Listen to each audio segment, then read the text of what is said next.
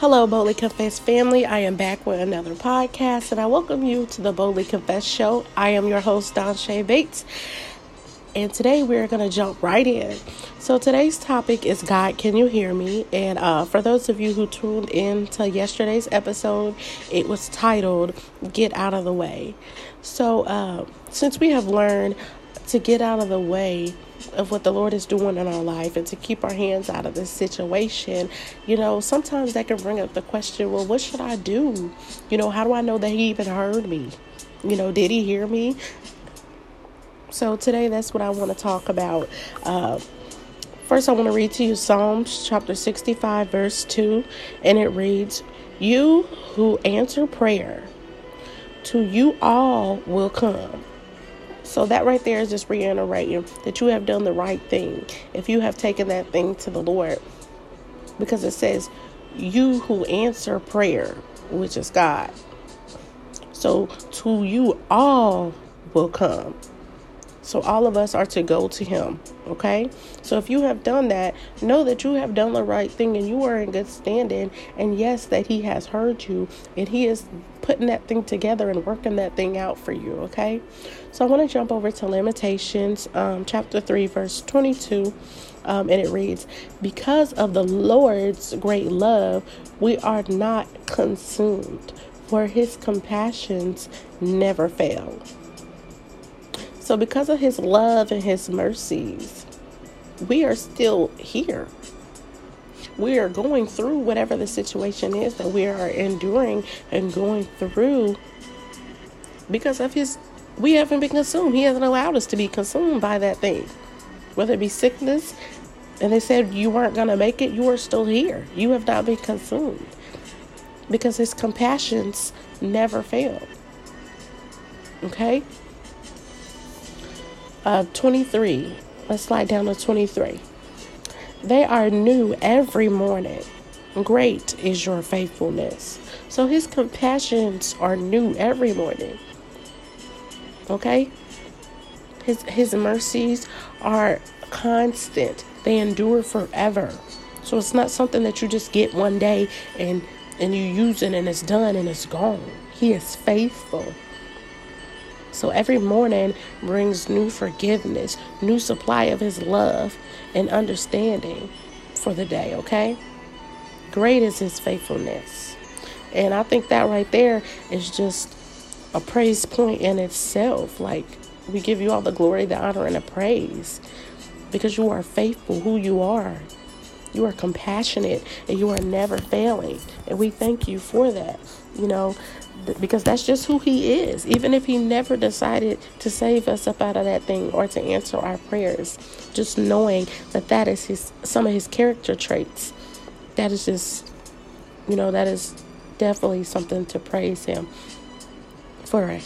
So I want to jump on down to Lamentations 3 and 25. And this kind of jumps into the waiting area, okay? So it reads, Lamentations chapter 3, verse 25. "The Lord is good to those who seeks him." Okay? So it didn't say seek. It said seeks. And to me, that shows that it is continuance. Okay? A continual thing. So from this, we can learn that we can't be in a hurry. Because not every time he's going to answer you on that first call. Okay? So just know that when you are going to him and you have asked him for some things, yes, he is good to those who seeks him. Okay? So sometimes you're going to have to continue to keep praying on that thing. Okay? You're going to have to continue to keep seeking his face. Okay? So don't be in a hurry, and we can't expect to be delivered out of our troubles the first time that we knock. So that right there lets us know that we're going to have to what? We're going to have patience because he is worth waiting for. Okay? He is faithful. He is worth waiting for. And when he does it, he blows your mind. He doesn't just do the bare minimum. He exceeds our expectations, okay? So just remember, as you seek him, remember that the permission for you to be able to say, I have hope, is going to require you to have patience, because they go hand in hand, okay? They are mother and daughter, okay? So let's just slide on down to Lamentations 3:26. It is good to wait quietly for the salvation of the Lord, okay? It is good to wait quietly for the salvation of the Lord. So to wait, when we hear to wait, we know that means to stand by, to stay put. It's not calling your friends, begging and pleading for them to pull you out of this situation, because they are not the Lord. They cannot do his great works. They cannot move how he would move in our life. He can use people to bless us. But to soulfully lean on those people in our lives that love us and want to help us and want to be a blessing to us, but to soulfully take the weight of that situation and just dump it on them and leave it as a requirement for them to save us up out of that thing. No. The word says it is good to wait quietly for the salvation of the Lord. So we can't be begging and pleading our case and crying and murmuring and speaking things that are not as though they are, because we have a fear of these things coming to pass. Because that's when we get into the situation of placing word curses. Oh, I'm never gonna get out of this. This never should have happened. And because it did this, that, and the third. No. The word said to wait quietly for the salvation of the Lord, okay? So Lamentations 3:27. It is good for a man to bear the yoke while he is young. So when I think yoke, I think habits. To bear, I say the habits of the Lord, okay? While we are young, to learn those great things, to go through these things while we are young and learn what it is that we need to learn so that we can get the lesson in them, because he is training us for a fruitful future. So us going through these things and learning these new habits that are more Christ-like and going through these things at a young age will keep us from thousands of snares, you know what I mean? Thousands of situations that can keep us bound up in things that we don't even belong in.